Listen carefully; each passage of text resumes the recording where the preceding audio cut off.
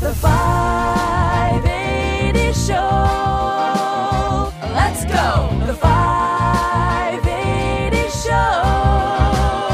Let's go. The 580 Show. Awesome. Episode 123 of the 580 Show. Myself, Dante Frawley, and special guest Andrew Clayton joining us on the show again. What's up? What's up? So we let you do your media tour after your big win, and then you figured you'd come back to your favorite podcast. So Right. We'll talk about everything here. But no, seriously, appreciate you joining us again. Appreciate your time. I guess let's go right into obviously Clash first, I guess.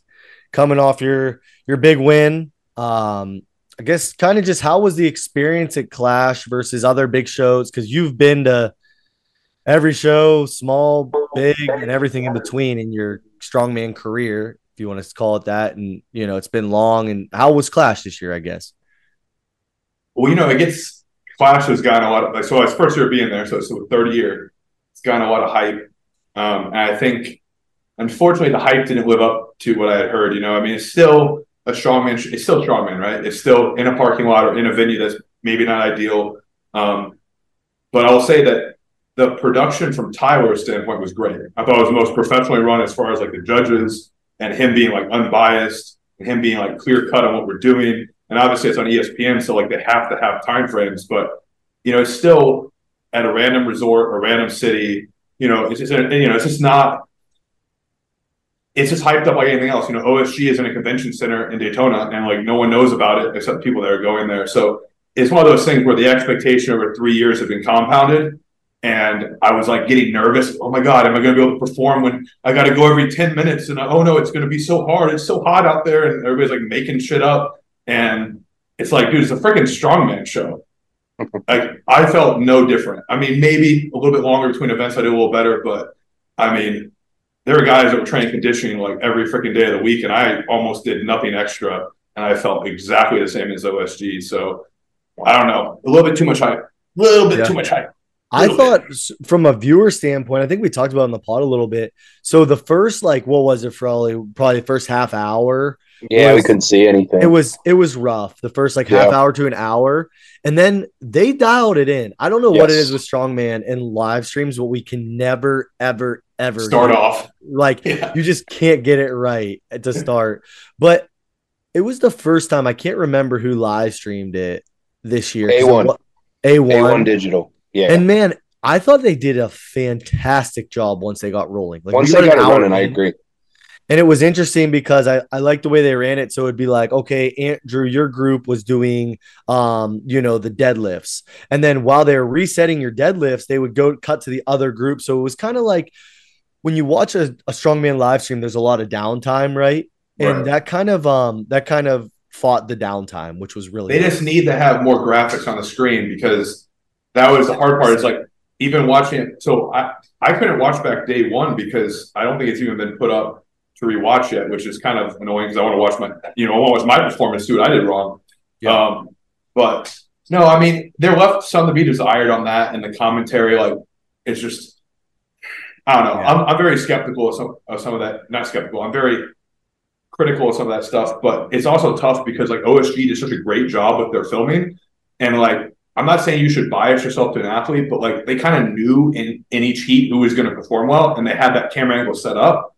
And this time there were one or two events where I won, and you don't even see me win because I'm off camera because they're filming the other guy. And it's I get it, that happens, but imagine if that happened World's Strongest Man, and you're I missed the rep that he got to beat the other guy. It's just, I don't know, it's just interesting. Yeah, the biggest criticism I have with the majority of live streams for strongman is that they don't have updated scoreboards. Yep. You watch a game, imagine watching the Masters for golf and they just never share the score, and it's just that's literally what Clash was. I'm sitting there and I'm we're, me, Frawley, and Dante, every show that we watch, we always somehow we have this group chat and we talk about it. And I'm I think Andrew's doing really well, but I don't know.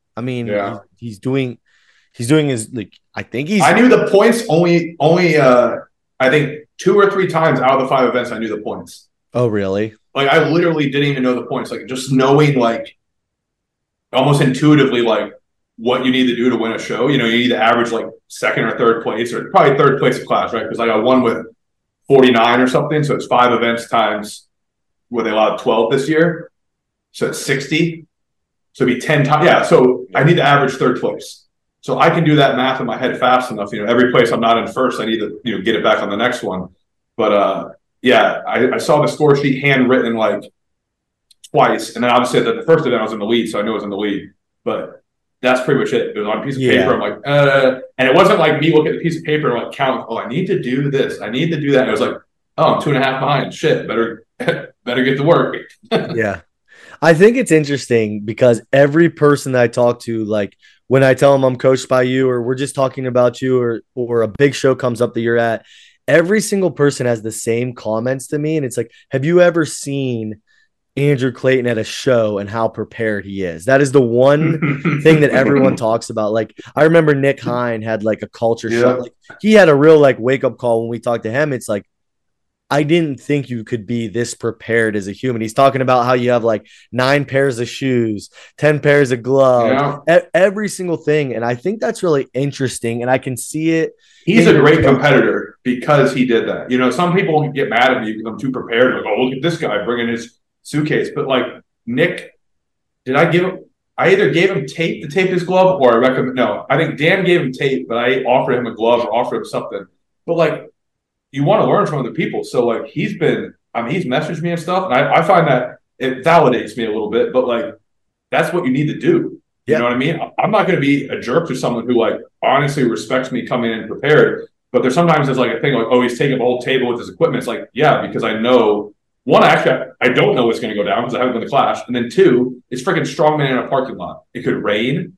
You know, like heck, if I had a broom in my suitcase, I'll just swept off the course before the freaking tire flip. You actually saw me run out there and kick stuff out of the way. I mean, Brian Shaw does the same crap. This is the reason why he's got 4, possibly 5 titles. But yeah, I mean, I brought an extra pair of shoes, thank God, because I ripped the eyelets out of my shoes after warming up. I go to tighten them up, and I'm like, oh shoot! So I had to get my gold shoes that I was going to wear just for the finals. I was like, man, better win now. But yeah, like I try to come prepared. I mean, I offer people stuff. I bring extra things I haven't even worn just in case, you know, things go awry. And I think that's what you should do. It's a professional sport. It's just we're not compensated like an NFL football player, or Tiger Woods, or, you know, whatever other athletes in sports and stuff. 100%. And I definitely I know I want to talk about your coaching on here because I've mentioned multiple times so far. I've been coached by you for I think 2 years now almost. And I think that preparation as an athlete, because you're weird because you're 30. yeah. And you have been in strongman for. He gets an AMRAP tomorrow. He right. No kid. Well, it's just crazy because there's not many people like you. I don't know if there's anyone like you that is just 30 years old and has been in strongman for literally half their life. When I talked to Mike Bardos last time, I went to go pick up Rex. He's like, Andrew Clayton has been doing strongman for half his life, you know, and soon to be over half his life. So it's all he knows. Like, you know, people start when they're 30s, 40s, even 50s. Right. You've been doing this since what, 15, 16 years old? Yeah, I started doing like Zercher carries and yoke walks, and shoot, I think I did like 1,000 pound, like just pick of a barbell off pins in the rack at like 14 or 15 years old. So it's just been a lot of like weird strongman stuff. I didn't compete till I was 16, but I definitely had homemade farmers and homemade, I'm trying to think what else I had homemade yoke by like 15. So yeah, it's over half my life. And when you're thinking about guys like that, some of the strongman you don't think about is like everybody was mad at Kielakowski for not doing as well at World's Strongest Man. But like, you know, he's been doing it for a long time. He's been doing it about as long as me. He's a little younger than me, but like, you know, he won Poland's Strongest Man, I think like 3 times before he went pro, went to the Arnold. So people are like, wow, why is he not performing well? It's like, dude, he has so many like miles on him already. Just because he's 29 or 30 years old does not mean he's, you know, not feeling the sport, you know? Right. And that's why guys can come in and Mitch Hooper is blowing it up, but he's fresh. He's got fresh wheels, fresh shocks. fresh everything. And they're like, wow, he's a stud. But like that's when Mateusz Kwiatkowski was when he came in and he blew up. And then slowly those things wear out. And I think that's kind of like me too, is like I have more of that experience of like what happens when you start to wear out in the sport, how to change, how you go about things and learning all those mistakes I made of how to correct them. So like I'm not training as hard as some of my competitors because I know some things are just like frivolous to do. Like, why do I need to do 10 sets of that? I can do one set perfect and I don't really need to get stronger anymore as a 105. I just need to like not make mistakes. It sounds really cocky to say that, but in most events, I just need to not get worse as a 105 because the class rotates and it rotates through people so much that we're not really pushing the ceiling of like moving events and loading events. We're pushing the ceiling of like static events. Mm-hmm.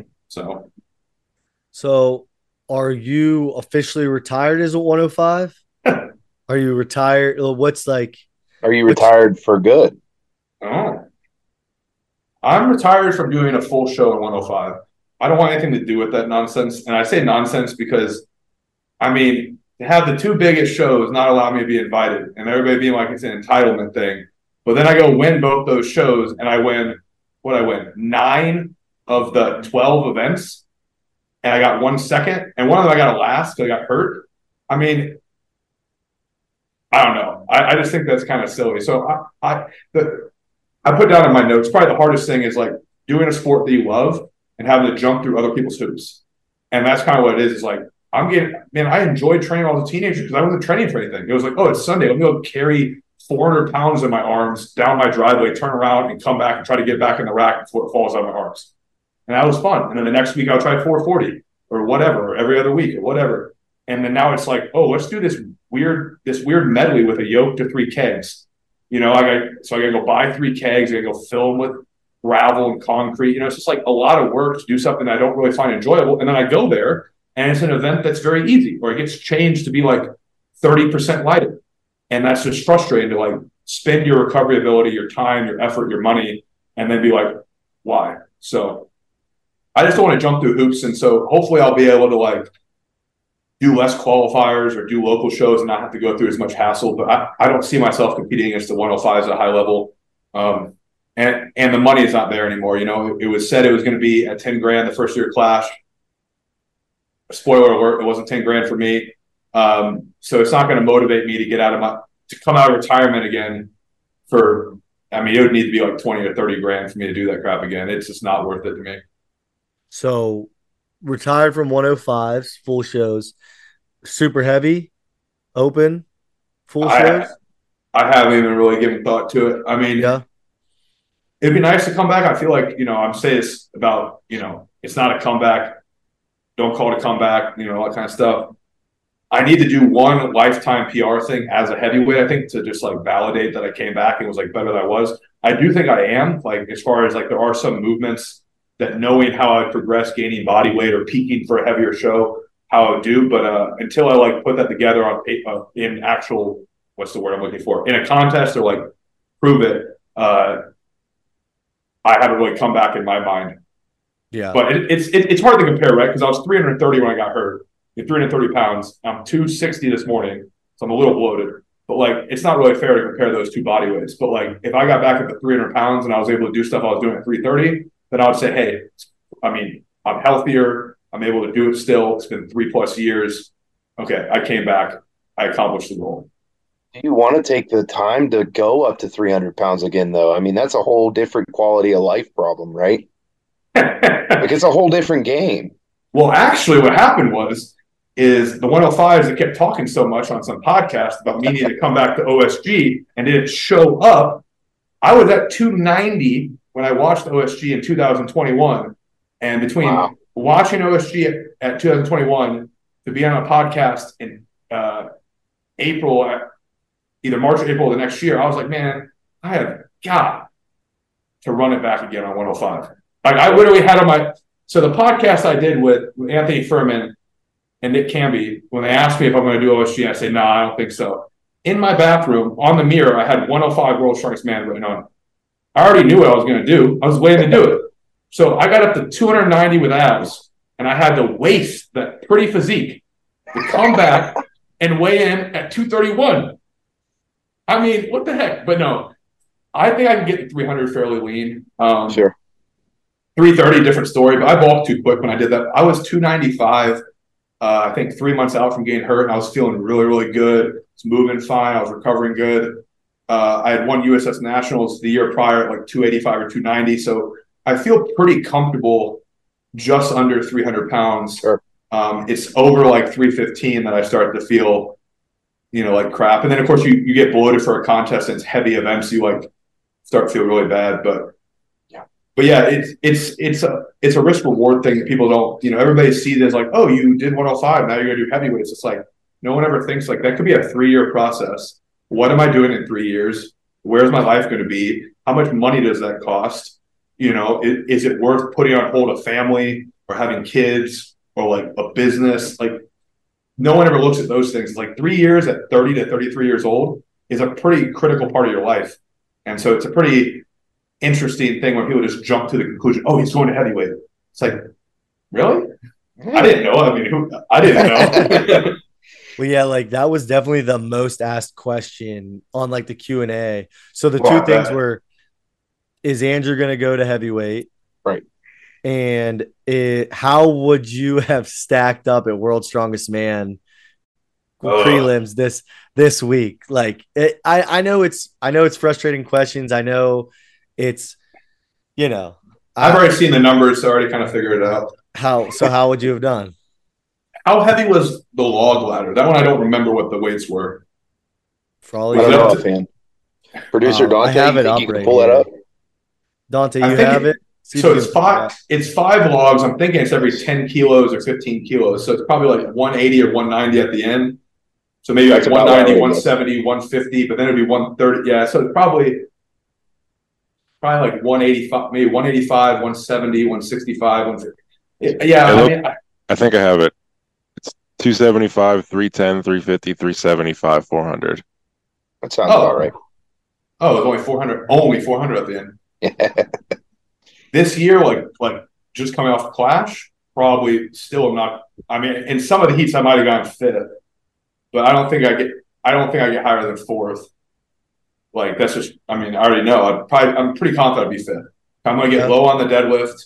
I'm going to get low on the log.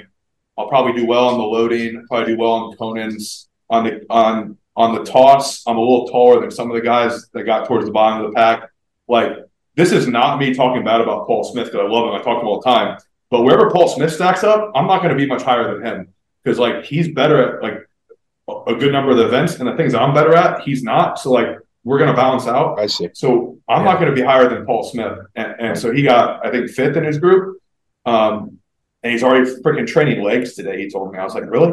That's crazy. So I think, what are your guys' thoughts as general conversation? Like with World's Strongest Man, there's so much invested in stones. And Andrew, you've been in the game for a long time. Like, do you guys think it's fair that like a guy can strategically kind of sandbag middle of the pack, stay healthy, and say Tom Stoltman, for example, didn't even win his group. He's not going to lose stones unless he goes against Trey Mitchell, right? And they're not going to put those two in the same group anymore. Right. What are your guys' thoughts on that? Like, there's so much value in stones at World's Strongest Man. I mean, I guess you can just say, hey, train stones, it's going to be like that. Right. But like, what do you like? It seems like it's here to stay and it's not going to go away. What's your thoughts on that? Wait, do I have to talk first? You guys all. I mean, I don't really care. I want to hear what you have to say. They hear me every week. I think it's strongman. I think it is a very strongman event. I don't like that Bobby Bobby was like fifth overall when they put all the points together, and he doesn't make the finals. That's tough. It is a weakness of his. He knows it. He's been improving on it. I thought he was in the best shape he's ever been in when I saw him at Clash. But strongman is loading. It is moving and carrying weight, and stone lifting is very similar to a load and a carry and load. I mean, like the top three people, if they put all the groups together, were the top three in the medley. So like there's a correlation with like being able to move and do odd object things. So I like that. I just don't like that it always ends on stones. If they rotate stones in the middle, I could see that being beneficial. That being said, if stones are going to be a priority, which we know, Clash is the same thing, right? Like You know we're going to end on stones, and if you can beat out some guys, you can jump some places. But guys will still prioritize deadlift. And I was telling a client, he's trying to work on stones. I don't even remember what client it is now. But I said, it's typical. It's at the end of your training session because you have to put tacky on, you got to clean up. But when you think about it, we should really start pushing that towards the beginning. So I'm experimenting with one of my clients of like doing some sandbag rows to warm up, doing some unilateral stuff that's kind of light and, easy stuff to do, and then do stones and then do accessory. Because there are times that we just prioritize deadlift and log and like those static standardized events. And then at the end of our session, when we're tired, we do stones. And a bodybuilder that does that for arms never has the best arms. If you put arms at the end of your chest day and you do chest, shoulders, triceps, your triceps are not the best.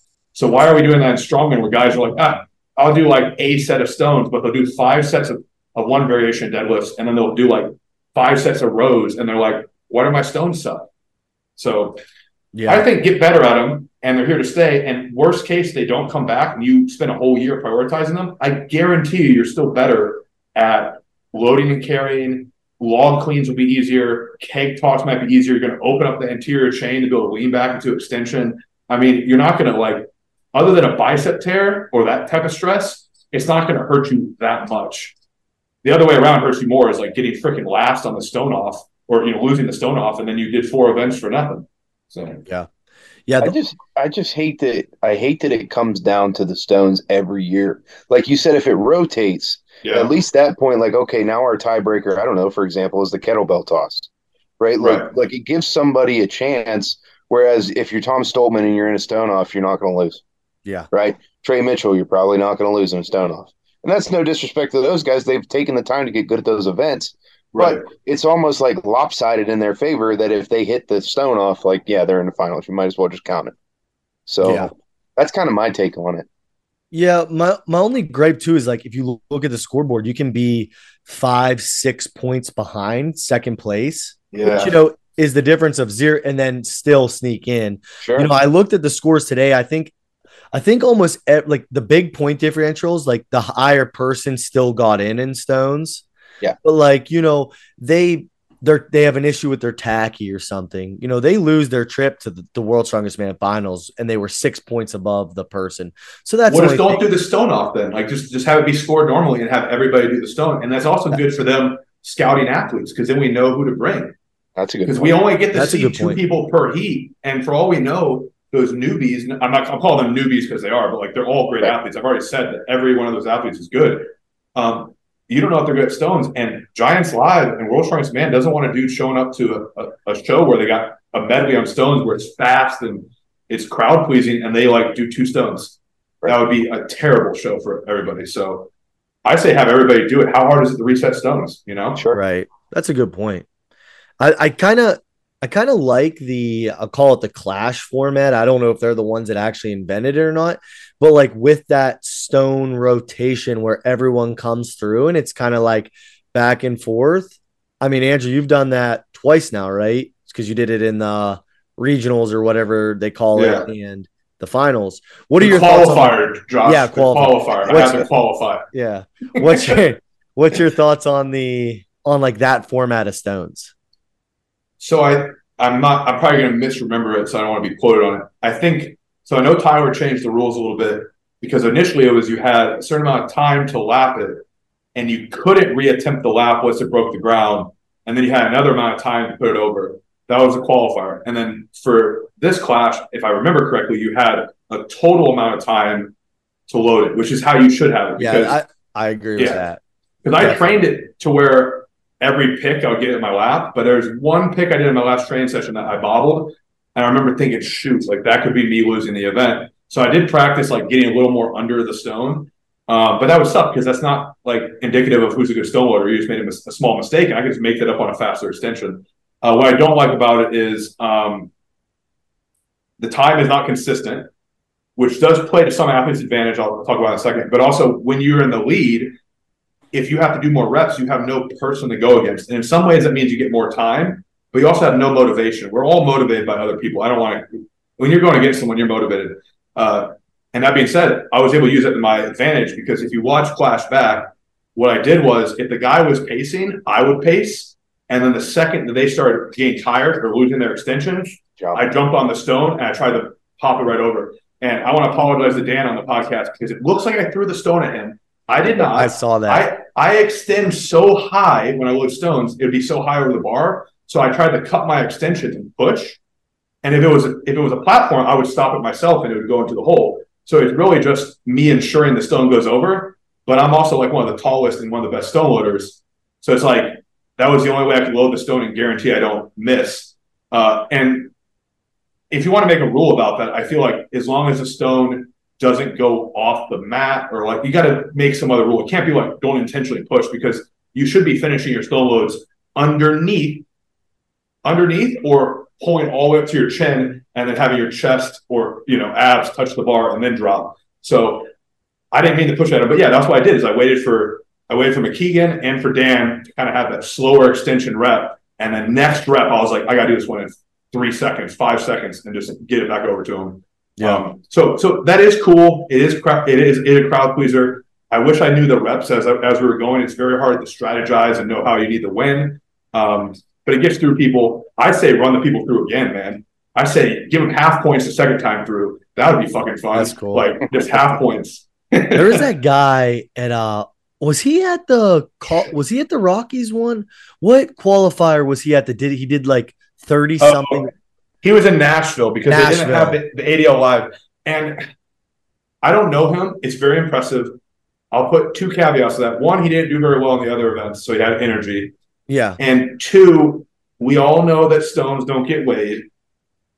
And we talked about that 2 weeks ago, yeah. The stone is between 300 and 350 is all going to be 20-inch stones. So no offense, but I know that's capable because I've done a 330 stone for like freaking 30 reps. And I did a 365 for 16 reps and I stopped early. That was my last session. So, I mean, I don't know. It's one of those things where it's like it's impressive, but winning the show is the most impressive. I mean, great job to him to keep going. Yeah. Like that's what you need to do. Jake Hare. Yeah, he was super nice. He actually reached out to us after we shot him out on the pod. He was like such a nice guy. He said he was mad about his performance, so he's like, fuck it, I'm just gonna load this stone so many times. Okay. Yeah, that's what Yeah, he straight up like owned it when he DM'd us. It was super cool. Yeah. He was like, he was like the nicest. Like Midwestern people are always like so nice. He's Midwestern, and he was just telling me how much he appreciated his name on the pod. So yeah, that was. I'm not knocking him at all. I mean, I think he's great. Yeah.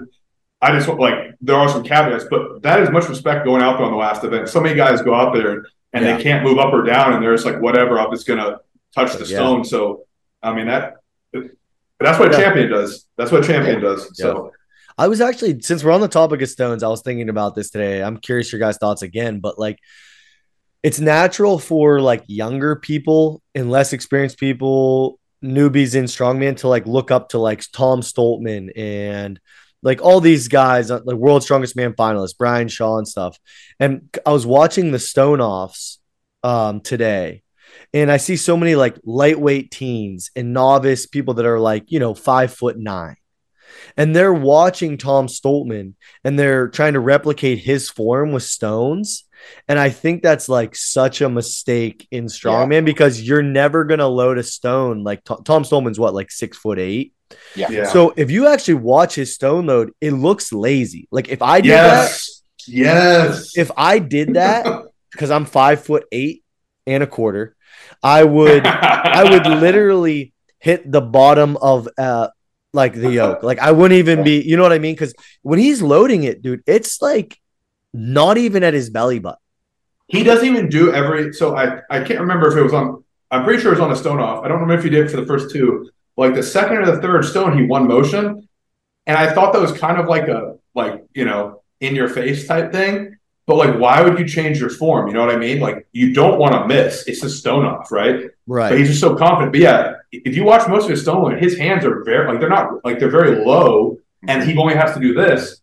And again, like I said on my stone, like I know when I train, and being trained by me, I put 2 to 4 inches above contest height so many times because I never want one of my athletes banging the bottom of the yoke and be like, oh yeah, I would have had it, but no, you're gonna make it. Yeah, I watched one of his loads in particular. I don't know how many he had to do, but I just saw a highlight of it and I was like, man, it looked like he almost missed because it was so like it just shows like, I mean, he's a freak, but like I have some younger kids and it's like, just don't keep in mind, you're not younger kids that are listening. It just popped in my head today, So Ortmeyer kind of used to load the stones kind of more by his hips too, but he had a lot more roll up his body. I think Tom kind of like his power belly and like where he positions the stone is a little different.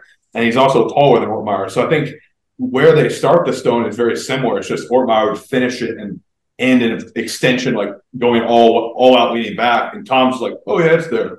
And just kind of pushing it on the stone on the platform. Yeah. The last thing I want to say about your victory at Clash, and I just remember this. I wrote it down today to talk about. I share our personal conversations, not everything from it, but I remember. So it was probably, I'm trying to think when this would have been. Probably wintertime. We were on the phone and we had a long conversation about coaching and every like upcoming stuff. And you just told me straight up on the phone, like, hey, don't tell anyone this, but I'm gonna go win Clash in a couple months. And it was just like so like the way you said it was like so confident. And I remember on the pod I was talking to Andrew Haynes or someone, and we were talking about predictions for Clash. I'm like, oh, Andrew will win. And it was just like ingrained in like my brain because you said it so confidently and like believed in yourself. I just thought that was like such a special thing to like look back on now because you were just like, yeah, dude, you're pissed off and you're like, hey, man, don't tell anyone, but I'm going to go win this. It's just funny how you worded it, like I thought that was awesome. Well, I think the story of how to build Clash Up was like no one knew if I was going to go do it or not. And I think that like makes it more scary. I think one of the things, I already mentioned in my Instagram post, you talked to Anthony about it, the MJ mentality. But one of the things that made him great was like no one knew what he did in his off time. He was just like he played basketball and then like he played golf and then like what he do? It's mysterious. So just like never letting people know like what's going on. Like I wanted to hire a PT to help with like some hip rehab and some shoulder rehab. And I found out that one of the PTs I was going to hire, one of the other athletes that he had was at Clash. I'm like, can't do it. Yeah. Because I don't want anybody to know. I train by myself, all that kind of stuff. And even like when I got hurt at Clash, I didn't want anybody to know. Like it's just don't tell anyone. And they almost build up the whoever I am in their head worse than I actually am. Yeah. Like it defeats them, man. When you're a mystery, like we've all been against, like we've all heard a guy like on the internet, and we have to go compete against them, and they have like one or two good lifts, and we like soak that in for like months before the competition. Like, oh my god, did you see his 800-pound deadlift for 3? Oh no! And then we go there, and he's a normal dude. He's got a good deadlift, but we've already beat ourselves because he's supposed to be this great, athlete or whatever. So yeah. I just let people kind of beat themselves. It was a very interesting watching the sports psychology aspect because probably about a third of the guys in the finals, they have the mentality to be able to handle someone who's a jerk like me, or I don't know how many words I want to say on the podcast, but a person who's a jerk like me. But some of the other guys, it was very difficult for them to handle my mannerisms and my persona when I'm an athlete because I was very much in their face. And if someone asked me a question, like somebody in the rules meeting asked me a question while I was getting a chair at the table for my girlfriend. He said, "Why are you getting a chair?" I said, "Oh, it's for my trophy." We haven't even started the contest yet. I was like, "It's for my trophy." So like just those kind of things, like when somebody says it like that quick, you're like, "Oh shit!" Like he's already in it, man. So yeah. Yeah. I wish I was Mike. Man, you think that stream was entertaining? You should have heard the stuff I said if I was Mike. Freaking Johnny in my heat was a great competitor. I'm gonna give him kudos. Like great competitor. Like he tried to beat me and everything. He asked to borrow my nose. Jersey? Yeah. I've been talking to him. I mean, he has a lot of potential. He's only been doing it for a couple of years or a year and a half or something. So he has to use my nose torque. So my brother hands him my nose torque. This nose torque is like a year and a half old. So he like puts his whole nose into it because like it's weak. He's dude, this is weak. And I paused for a second and I hit his chest. I said, "Strength is inside," or something like that. And it's so freaking funny because I'm like fully focused and I like pause. I'm like, "The strength is inside you," and he just like, "What the heck?" That's funny. I can't remember what podcast I heard you talking about it because like when you're on, I generally try to tune in. And it might have been World's Strongest Opinions, and you were talking about like some of the gamesmanship that you were doing, and I was just chuckling the whole time about you explaining it, and I was just like man, that, like because not only do you do all that stuff, but then you're the guy that carries like a freaking sack of equipment with you, right? And have all the other things. So Yeah. I mean, I have my brother and his brother, they're both fairly big people. They're loud. I mean, I said in World's Strongest Opinions, like my brother, my older brother Phil, is like literally yelling to me with 3 competitors around me at the table. They're all scared of you. They can't beat you. I'm like, Phil, you need to be quiet, man. But no, like all that stuff, like it's funny. Like some of the stuff is like kind of planned. Like I kind of think like, hey, we need to walk in there like we own the building. And I gave him a little pep talk. This is how we need to walk when we're walking around the hotel. And there's other things that just aren't planned, man. It's just genuine us being us, and it's just being really confident. I mean, my brother's seen me win shows before, so in his mind, I'm winning everything. And that's not how reality is. I've lost plenty of times, but when you walk in with that type of confidence and people that are very confident in you, like, I mean, I told my girlfriend I was going to win, and that's the only thing she thought of. So, like, for me not to win would have been basically like, breaking her heart in the sense I've been telling her for like months, hey, I'm going to win this. And then we're going to go on the beach and smoke cigars and chill. So, yeah. Promises made, promises delivered. But so let's talk about you as a coach versus we just talked about the athletic side, and let's talk about your coaching. I know you enjoy it.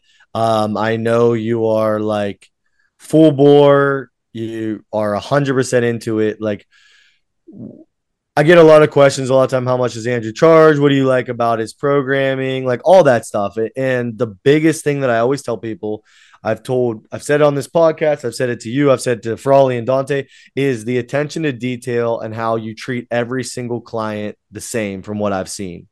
Like, doesn't matter who you are, what you're doing, like, all walks of life, right? The dad that just got into it and is going to do a novice show versus the guys that have been doing it for a long time and are going to compete at the bigger shows, and just how detailed you are. So do you want to talk about coaching and like how you approach it and everything like that? I think it should be said that while I'm talking like, being a jerk and all this kind of stuff, being an athlete, stuff like that's a persona. Like you have different facets of one person. So like how I act when I'm competing is not me all the time. And I think that's one of the problems with me marketing myself as a coach. Because some people think that's how I coach. And I think I'm very much different when I coach or when I'm around people when I'm not competing. So when it comes to coaching, I'm trying to meet people where they're at, So everybody's got different goals. Most of the people I work with are still never going to, this sounds cocky, like they're not going to get the level I'm at. So I can't use the same strategies, but I want everybody to be treated the same. And I think I learned a lot I worked under Mike Westerling, and he was always very attentive. Like if I texted him, if I messaged him, he changed programs. So I'm like, okay, if Mike is who I came from, I need to do that. I need to find ways that I can either improve upon what he's doing or I don't like the word advanced, but like, he's older and does things without an app and things like that. So like, how can I do it a little bit better? Or how can I improve the service? How can I serve the customer? And the problem I see with professional athletes is they think of their clients as like just money in their pocket to like fund their dream. And like, don't get me wrong, like having clients funds the fact I can train at home. And I don't forget that because like every meal I eat is funded by my clients paying me money. But that being said, like they're the customer. So if a client says, hey, Andrew, like I don't like what you're doing. I don't like this split. I don't like this layout. It's not conducive to my lifestyle. It's too long of a workout. I'm not going to be like, well, I'm the professional. You do it this way. No, I'm like, okay, tell me how we can work around, and I'm going to make it as optimal as I can based on the parameters that you give me. And then when it comes to feedback, like I'm going to watch their videos. And if you put videos in, if you put notes, you create a dialogue, it creates like a story. And I just kind of like help you write that story of training. And I'm trying to think of some big lessons I've learned in coaching. I've probably learned more about people, but also I've learned more about like exercise interaction, like how things overlap, because my clients do it before I do. So like you guys are doing events that are very common, like sandbag to shoulder and like, there's arm over arms. That's a unilateral event, is twisting. So like understanding how those two events interact in a training cycle benefits me as an athlete. So my experience as an athlete benefits my clients and my clients benefits me. So it's just I know I'm going off all these tangents because I'm probably just really crazy right now, but it blows my mind that there are coaches out there that complain about their clients, because at the very core of it, my clients are helping me and I want to do whatever I can to help them. And whether it's imposter syndrome or having worked with coaches that were not very attentive, but I never want anyone to say, oh yeah, I worked with Andrew Clayton, but then he just like started ghosting me and ignoring my messages, or he started copying and pasting my program. Like, go ahead and try to find a copy and paste. Like, freaking try. Like, you're not going to find it. And there's been a handful of times I've missed messages, which are usually like an app error, that I haven't responded in like more than a day or two. Like, I try very, very hard to do what I want as an athlete. So yeah, I think so. That was something I wanted to touch on. It is crazy in the strongman world, and I'm not saying every person has to hire Andrew Clayton. There's a million coaches, but no, like, almost full. So, but like, it is crazy when you hear. I know Frawley and Dante have heard these too. The horror stories that people put up with from some of the biggest names and just random coaches, like being left on red for 3-4 weeks at a time, not being updated, but still collecting money, copy and paste. Like, it's just people's expectations are so low for coaches. That's it. Is you got to have the expectations outlined. Yeah. Like, that's what, and I don't mean to interrupt you, but this is a great point. No. I hired a mentor. His name is Paul O'Need, and he's been coaching for like 15 years. And I hired him based on a bunch of other friends of mine who are high level coaches that referred me, because, like, you know, he helps with the business side and just improving just everything, like all the back end stuff. And one of the first things he had me do is write a terms of service and get expectations, because one of the problems with communication with clients is you don't have the expectations. So a client might expect you to respond in 4 hours, and you never were planning on doing that. You were going to respond in 24. So no matter how good your service is to your expectation, you'll never meet their expectation. So my terms of service outlines the expectations, and I make sure people understand them. And then if there's a conflict, I can refer to that. And if enough people, I don't want to say the word complain, but if enough people brought to attention, hey, this element of your service does not fulfill what I was expecting, then maybe I would adjust it. So I have adjusted some things, but I take off Sundays and I don't reply to messages. And there's occasionally I will, just because I happen to be on my computer, but they know that. So if they're like, hey, Andrew, you didn't reply to me, and I messaged you at like 8 p.m. on Saturday, I'm like, well, you're not in business hours. I apologize. How can I help you? And it's never been an issue. Yep. Because terms of service said it. So a lot of coaches don't run their business like a business. And I was guilty of this early on, but it is a business.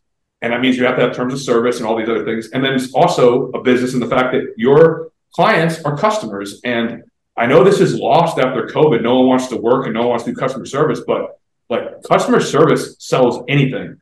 I am not the best coach. I do not program the best. I don't have the best app. I don't type the best. I don't make the best videos. But I'm going to aim to have my customer service really good. So those coaches that are better than me, that suck at being people pleasers, or like actually helping their customers, they lose their clients because of that. I'm not going to lose my clients because of that. Yeah. I'm like, I just pulled up, as you were talking, I pulled up like an email, like as an example, like that we have from you. And it's like your whole client list. And like, when it was, this is right on par with what we're talking about, because it's when you went to Clash and you laid out in like a lot of words, like it could be an ebook basically, but like how you appreciate us, what day you'll be gone, like exactly how you updated everyone's thing, expectations for while you're at a competition, like, and it's like, I think it goes like, just complements what you're talking about. It's like, you lay out your expectations. Hey, I may not answer between the 21st and the 27th because I'm still actively competing. I'm going to be on vacation. Everyone's programmed for at least the next 2 weeks. So you guys are all good. You know, this is how to get a hold of me and merch, like all that stuff. So I think just being like, and if anyone had a problem, I would be willing to fix it. Like, I'm not afraid to be like, hey, you didn't feel like you got that week's worth of programming. How can I make it right? Do I need to refund you the last month? I mean, to me, refunding money, I never question. I've done it numerous times. The client wasn't in the right. I'm going to make it right. Never leave a bad taste in someone's mouth. That's probably like the core thing. Yeah, 100%. So how many spots are you still taking for people that are listening and want to know? I shit you not. I shouldn't have sworn. My mother-in-law listens to the podcast every week and gets mad when I swear. But too much. I have 2 DMs right now since we've started recording. Hey, how much does Andrew charge? 2 identical messages from two separate people. Like, so people are obviously still curious about hiring you. How many, do you still have a lot of spots left? Are you trying to be? So I try to keep a fairly strict roster. Like, I'd have to double check. My original cap, I think I have like 3 or 4 spots for training. I have more spots for nutrition. If I can improve my systems, I might open a little bit more clients. But again, I want it to be more attention to less clients. And when they ask about price, it's a tough question to answer. Yeah. I'm gonna cost more because I'm gonna give you more attention. And that's what you don't want to have happen is get more clients and then also be the premium service charger. I know some of the strongman goals is like going to be in a high volume model, providing very cheap coaching. We already have very cheap gyms. I don't remember your membership rate, but I guarantee you it's less than what, $100 a month? It's less than half that, $40. Yeah, right. So you can basically do strongman for $40 a month. That's ridiculous. 55 now. 55 now, but it's still these guys are grandfathered. Right. It's still too cheap. So unfortunately, people have gotten used to that like really low price point. Great point. And so I would say you're going to get your money's worth. Like that's an all coaching. If you're paying $50 a month, man, don't be surprised it's the same program for 4 weeks in a row. Like, I'm sorry, but like, don't be surprised. Well, it's weird. It's weird. Fitness as a whole, for some reason, is like one of the most disrespected professions. Where like as we all can see it from different angles, but like as a gym owner, people come down and just like, hey, like high schoolers think they should get like half off rate, and it's like, dude, I want to charge high schoolers more. Double. They understand less, and their brains aren't fully developed, and I have to explain shit to them. Like, people are so disrespectful. Like, they call on the phone and they're like, $55 a month. Like, that's ridiculous. Like, okay, well then this gym. I've told so many people like, well, this gym's not for you, because we have every single piece of equipment. It's 24/7, 365, and like. But like, it's the same with coaching. People are like, just think it should be free, and like pre-workout, people think it should be like they should be sponsored because they want a novice show as a, against two people. Like, no offense, but like, I just think fitness as a whole, for some reason, is such a disrespected, like. Well, think about what you pay to go see like a physical therapist. Like, I go to a cash-based physical therapist, and even though he gives me a discount, he essentially is like as expensive in one visit as almost a month of coaching. And like, what I do in coaching is a little bit what he does, right? I problem solve, I triage the issue, I either regress or progress to make them, fit, where they're not having pain, and then get them momentum into a training program. I'm not a physical therapist. I'm not doing physical therapy. I'm not diagnosing or anything like that. But like, you can't tell me I'm not doing some of the same things. And to be able, if I charged every hour as if I was him, I would be like 4 or 5 times more costly. And there are coaches that do charge it. There are coaches in bodybuilding that charge thousands of dollars a month because they're doing everything. They're doing your training and your supplements and your diet, thousands of dollars a month. And they're making a ton of adjustments. But yeah, both the gym price and the coaching price is making it very difficult for people to be serious and strongman. Because like, I saw that where I lived, and the gym that I used to be at, and we've chatted about it, like, via text. They go out of business. They basically try to steal. They stole my Stone platform. The previous owner basically came to my house and threatened me and said I would amount to nothing, and I never did anything strongman. Oh, what an idiot! Yeah. Oh man. Okay, I just had to let that off my chest. Yeah. No, that's good. So I felt that one. That one was deep. But so these people they're not used to buying into something, so they want $40 gym membership, $40 coaching, and spend $250 in SPD sleeves. Bro. The sleeves aren't the problem. You just suck. Like, I'm sorry. Yeah. Yeah. No, 100%. It's a weird world out there in the fitness stuff. It's crazy because you live in Jacksonville, and like, obviously you train at home, but like, you're in like one of the most populated cities, and 12th most populated and biggest in the continental United States by land area. You would think there'd be tons of pro strongmen, and I'm the only one. Yeah. You think there'd be like a good strongman gym? We should open 580 South down there. You can be the GM. But 580 South. It's crazy because you talk about like strongman being taken serious and stuff. I was at USAPL Collegiate Powerlifting Nationals this past weekend in Dallas. And it really just reminded me how much bigger powerlifting is than strongman. Like, they had 1,200 lifters for collegiate nationals. Collegiate. Man. And these guys, like, so guy at our gym, Pork, he competed. He goes to a small like Division II school. They pay for a lot of their stuff. It's like even school funded. It was really, really cool to see all these schools, like big Division I schools all the way down to Division III. They're in like their jumpsuits. The presentation was amazing. And then you like talk about strongman, and you just won arguably you did win the two biggest 105 shows in the world. And you're talking about these minuscule payouts and having to, qualify all this stuff. It's just, I mean, I'm complaining. I mean, I won the most prize money I ever won this past year. And it helped my business. So like, it's just, those things are just comparing to other years. It was 40% less on pretty much both shows as compared to other years. And then you add inflation, all this, whatever. But yeah, powerlifting is freaking blowing up, man, because you just need a barbell and apparently kilo plates and ER rack, but you don't need those. And I think that's great. The only problem is we're widening the chart, and we still have more people skewed. I know it's going to be a different angle on the screen, but like to the left.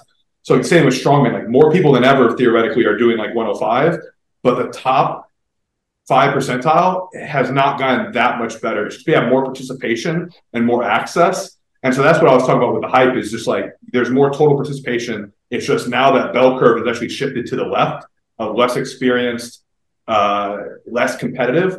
And people that want to sell you on the shows tell you it's the other way. And I have to disagree because, I mean, just look at the people in the past, man. Go get Zach McCarley and tell me he can't win Clash. Yeah. Go get Zach McCarley. So.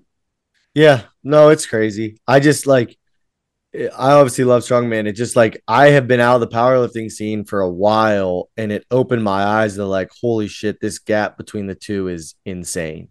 Are we going back for the tracksuits? Because I'm down with that. Dude, the tracksuits were sick. Do you imagine strongman has that? I was like kind of getting hyped because like all these like D1 schools, like the people from Texas were like going horns up, other guys were going horns down. It was pretty sick. Like every big school was there, so it was so cool. But yeah, anything else, Frawley, Dante? You guys have anything crazy? I thought that was a great discussion.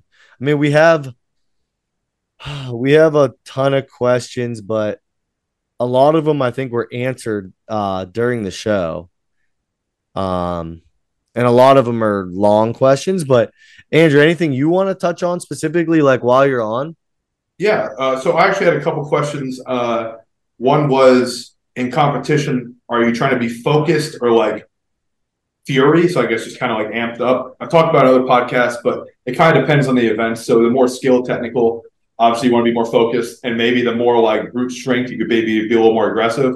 But I think that's an experience-based one too. Like the more you hone your craft in training, the more you can like ramp up the pace in competition. So Josh, from my programming, there are times I program you guys to go like over 60 seconds, but a slower pace. So maybe you hit 8 reps in like 75 seconds. And then, in the competition, when you reel in that pace and you don't, you're a little more amped up from adrenaline, then you're going to get those 8 reps in a minute. It's going to be close, but you're going to get it. So I think that would answer that question. Obviously, as I've gotten older, I think it's more be calm than be amped up, or be calm until you need to get amped up. So like that stone load was a great example. Be calm until it's time to get amped up and grab the stone. Yeah. Somebody asked, how do you balance growing in business and being an athlete? So I think it's more like the coaching side question. I think that's really tough. I don't think any actively competing strongman is ever going to be the best coach ever. But I do think I'm higher than 50 percentile. I think it's having a good schedule and good balance as far as like how you structure your day. If I compete at like world strongest man level, I'm sure my service would go down a little bit because I'd be traveling more and do more rehab work and training. But I'd probably pivot that and having less clients. So I see that as a problem. Is a lot of these athletes, they get so much recognition, they drive their business up and they don't realize they have less time than ever. And then every client kind of suffers getting really quick updates or no updates or being left unread.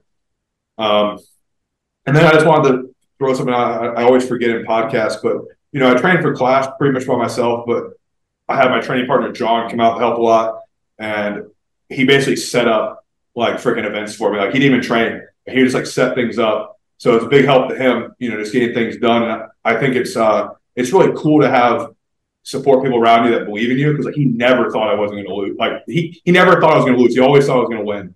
And like he even told his wife, and like his wife's pregnant. They're going to have a baby like next month. And even his wife's like, yeah, go out and help him, because like he's like the real deal. I'm like, dude, that says a lot when you like he's a client of mine, but like you've only been working with me and known me for like a little over a year. Like you never even saw me compete at a high level. So you're just banking on what I've told you and the action I've shown you. So I'm just like, shoot, man. So again, like when you have people that believe in you, like the worst thing to do is like not follow through. So I mean, you just kind of got to follow through. I think it's crazy. Like I know you train alone, but primarily, but like you just mentioned, John, I tell people, and we've talked about it on here a million times, like I think having like a good training group can make such a world of difference for people, especially in strongman, on those days where you feel like shit and you're like, out like 4 weeks out from a show and you don't want to set, we have to set so much stuff up. Right. And like the odd object load for the Arnold, for example, I remember how many people do we have helping for that? 9 of us, because we had 3 platforms to load to. So we have a guy per two guys per platform pulling the other implement down. And then of course they change it, at the Arnold, and change all our implements and all our weights, but whatever. That's not here nor there. So yeah. No, I going on that topic, because I do train alone. I train alone a lot because unfortunately not everybody knows how to be a good training partner. So like, again, the reason John's a good training partner is like, yeah, he did not train with me while I was getting ready for class, but he has trained with me. And I think like you got to look at ways like how are you going to make this session better for the other person? Are you going to give down calls? Are you going to give start commands? Are you going to run the timer to run the EMOM? Are you going to film the set so I don't have to worry about having my camera set up? So anything that offloads stress. I know a lot of times people are training partners and they just want the energy from other people. And at a high level that I'm at, or at least higher than the average person in the gym, if all you want is my energy and you're not giving anything back, then you're literally taking from me. So It sounds really bad, but like you need to give. And that's what makes it easier to train with John, is like, because when he's going, I don't mind coaching as much, because like not only does he pay me, but like in person is not included in online coaching, but it's more likely I'm going to give feedback, because I know if I give to him, he's going to give to me, and it's going to create a mutual, it's going to be a mutual benefit. Yeah. And that's just lost on people, man. Everybody just wants to train for themselves. It's like, if you don't know how to cue people, you better be loading the weights. If you're not strong enough to load their weights, you better be grabbing their phone or running the timer. If you can't do that, maybe strongman's not for you, because those are pretty much 3 things that everybody should be able to do. So maybe I don't know. Yeah.